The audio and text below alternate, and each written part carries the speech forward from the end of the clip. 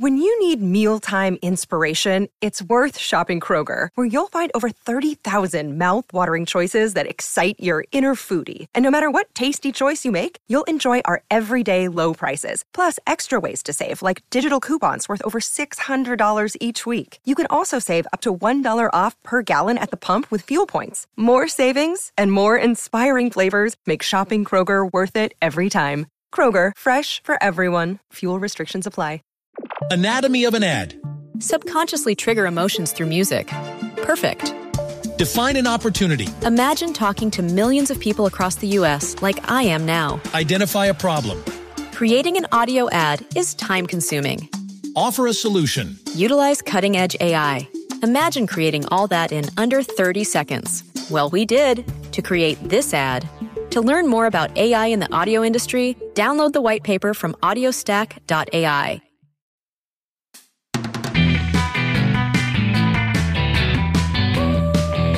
Hey, cuz, welcome to the next episode of How Good It Is. And today, we're going to meet up with someone named Windy. How good it is. Hi there, I'm Claude Call, and I'm proud to be amongst you. And today, my trivia question is about today's song, Windy, by The Association. What does it have in common with these other songs? We have Poor Little Fool by Rick Nelson, Dominica by The Singing Nun, and Ode to Billy Joe by Bobby Gentry. All of those songs have something in common with Windy. What could it be? I'll have that answer for ye near the end of the show. So, like Deacon Blues, which I talked about back in episode 96, this one opens with a personal story. Back in 1967, I was 4 years old, but I was also an early reader. And I don't say that to brag or anything. It's relevant to the story. Because as a 4-year-old reader, I read the comics every Sunday morning. And I could read children's books. And I was able to read comic books. The ones I specifically remember reading are the ones that were put out by Harvey Comics, which included Richie Rich and Casper the Friendly Ghost, which most of you know about. There were also a couple of titles that are less known today, such as Little Lotta, who was an overweight girl whose big appetite also led to her having superhuman strength. And there was another character who was originally introduced in the mid-50s as a companion character to Casper. She was a young blonde girl who was also a witch. She wore a red cloak and had a magic wand, and she flew around on her own broom. She was named Wendy, the Good Little Witch. In addition to the comic books, she also appeared in the Casper cartoons in the mid-1960s. Do you see where this is going yet? 4-year-old me watched the cartoons, read the comics, and suddenly there's a song about a person named Windy. And as a result, I have forever associated, you should excuse the pun, the song and the cartoon character, even though they have nothing to do with one another. I think also as a kid, I heard that second verse as starting, who's sweeping down the streets above cities rather than who's tripping down the streets of the city. Anyway, even today, I hear the song and I picture a little cartoon witch flying around the city on her broom. Now that you've had that little trip down memory lane, let's look at the song itself. And for that, we have to back up the clock a little bit to tell you about the song's composer, Ruth Ann Friedman. Friedman was born in 1944 in the Bronx in New York City, but when she was 10, she moved to California, living in the San Fernando Valley. She was already playing some guitar at that point, having heard music from the likes of Pete Seeger and Woody Guthrie.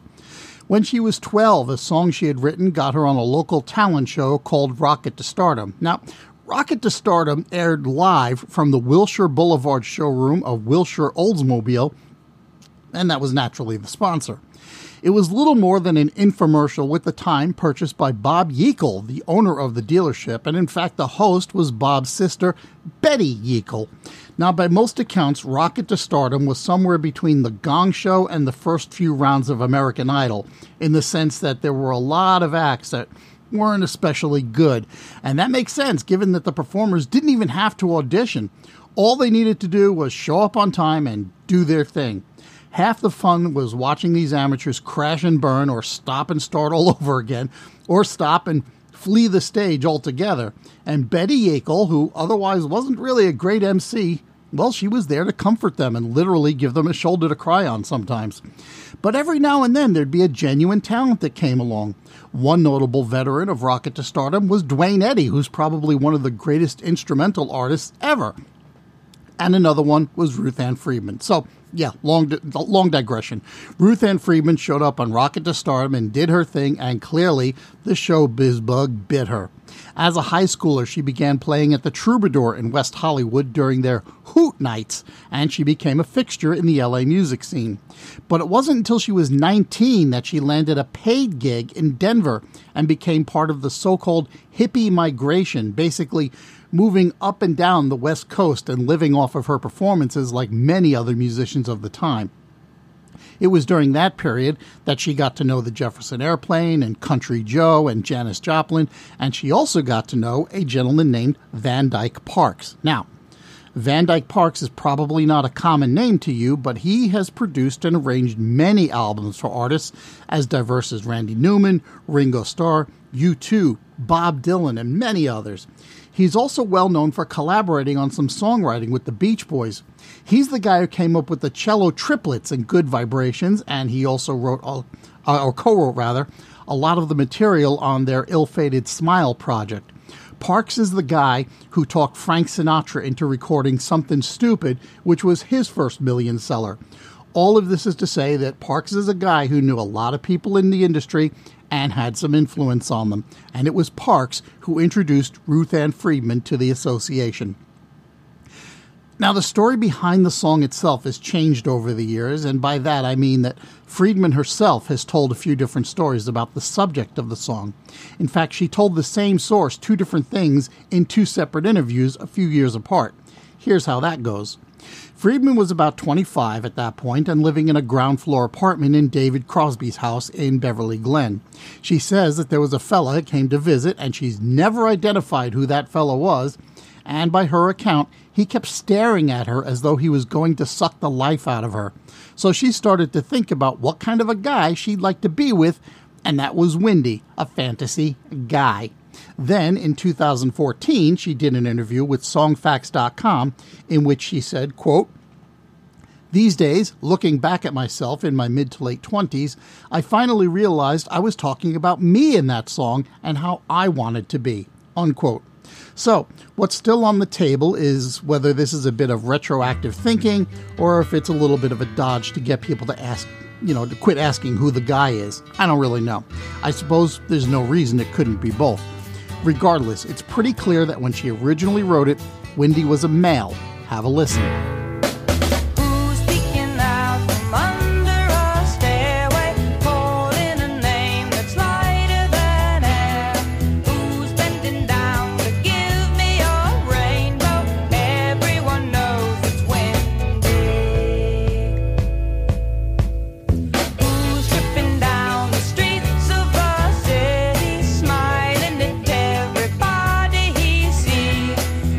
This is Friedman's original recording from 1967, although she didn't release it until several years later. The association got a hold of the song, and they had Bones Howe producing the record for them. Obviously, he made a bunch of changes to Friedman's version. First up, and perhaps the most obvious, was changing Windy from male to female. And that makes sense. Flip the gender of the singer, flip the gender of the song's subject, sure. The next change Howe made, and this one's a little more subtle, is that he sped the song up just a little bit. Friedman's version is in a 3/4 waltzy kind of time, whereas the Association's is in 4/4. It's a more conventional rock beat.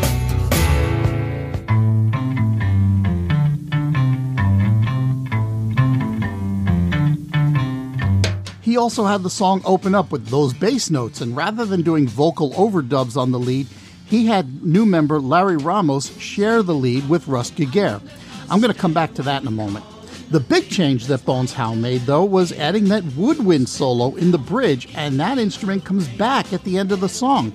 Now, some people think it's a flute, others have thought it was a piccolo, but believe it or not, that's coming from a recorder, which was played by Association member Terry Kirkman. See that? Elementary school music teachers all over America just got a warm feeling of validation. Personally, off the top of my head, I can only think of 3 rock-era songs that also have recorder on them, and only one of them was a top 40 hit. And I think I'm going to sit on that potential trivia question for a while. As far as the rest of the musicians, it's a little bit unclear. What is known is that the Association's first album didn't sell very well, so Bones Howe brought in a bunch of session guys, most of whom later became as the Wrecking Crew.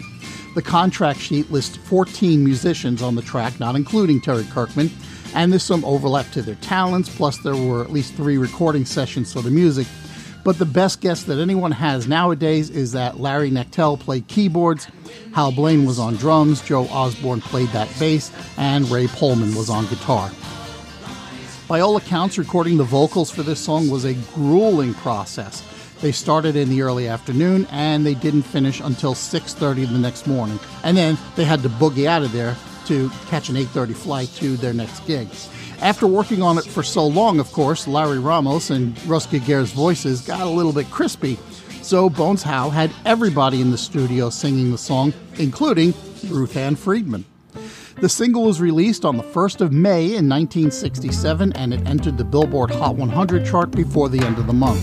By July, it was number 1, and it held that position for 4 weeks, finally getting replaced by The Doors' Light My Fire. It was also a number 1 in Canada, it was top 20 in New Zealand and South Africa, and in Australia it peaked at number 35. And incidentally, that was Bones Howe's first number 1 as a producer.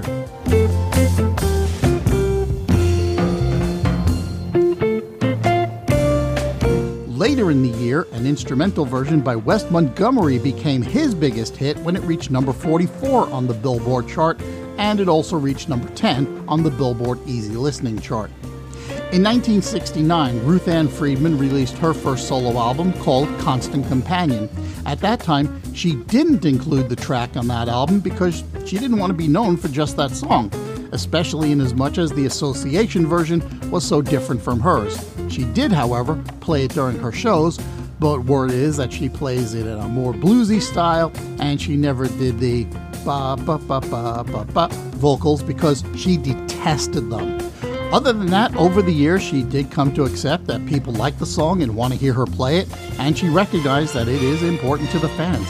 As far as I can tell, however, she didn't release that recording until 2006, when it appeared on a Lost Recordings compilation called Hurried Life. And now it's time to answer today's trivia question. Back on page 2, I asked you what Windy has in common with 3 other songs.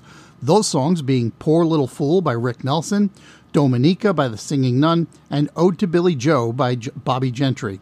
Well, those are the first 4 songs in the Hot 100 era to be written entirely by a woman. Poor Little Fool was written by Sharon Sheeley and went to number 1 in 1960. Dominica was written by the Singing Nun herself, Sister Luke Gabrielle, and topped the chart in 1963. Then came Windy in 1967, and Bobby Gentry's Ode to Billy Joe did it only a month later and also held the chart for 4 weeks. So, ponder that. The Summer of Love, with all its psychedelia, was dominated on the music charts by a psychedelic pop song and a gothic country tune. And that, my friend, is a full lid on another edition of How Good It Is. If you're enjoying the show, hey, you made it this far, that's got to mean something. Please take the time to share it with someone. Who knows? Maybe they'll get back to you and say they associate the song with Harvey Comics too. Also, if you're so inclined, you could leave a rating or better yet, a review somewhere, and now you can support the show over at patreon.com/howgooditis. Don't forget, if you're a patron, you get a newsletter about 48 times a year. That's my little thank you for your support. If you want to get in touch with the show, you can email me at howgoodpodcast@gmail.com, or you can follow the show on the social medias at howgooditispod. You can also visit, like, and follow the show's Facebook page at facebook.com/howgooditispod, or you can check out the show's website, howgooditis.com, where you might find a few extra bits. Thank you so much for listening. I'll talk to you next time. How good it is. When you need mealtime inspiration, it's worth shopping Kroger, where you'll find over 30,000 mouth-watering choices that excite your inner foodie. And no matter what tasty choice you make, you'll enjoy our everyday low prices, plus extra ways to save, like digital coupons worth over $600 each week. You can also save up to $1 off per gallon at the pump with fuel points. More savings and more inspiring flavors make shopping Kroger worth it every time. Kroger, fresh for everyone. Fuel restrictions apply. Anatomy of an ad. Subconsciously trigger emotions through music. Perfect. Define an opportunity. Imagine talking to millions of people across the U.S. like I am now. Identify a problem.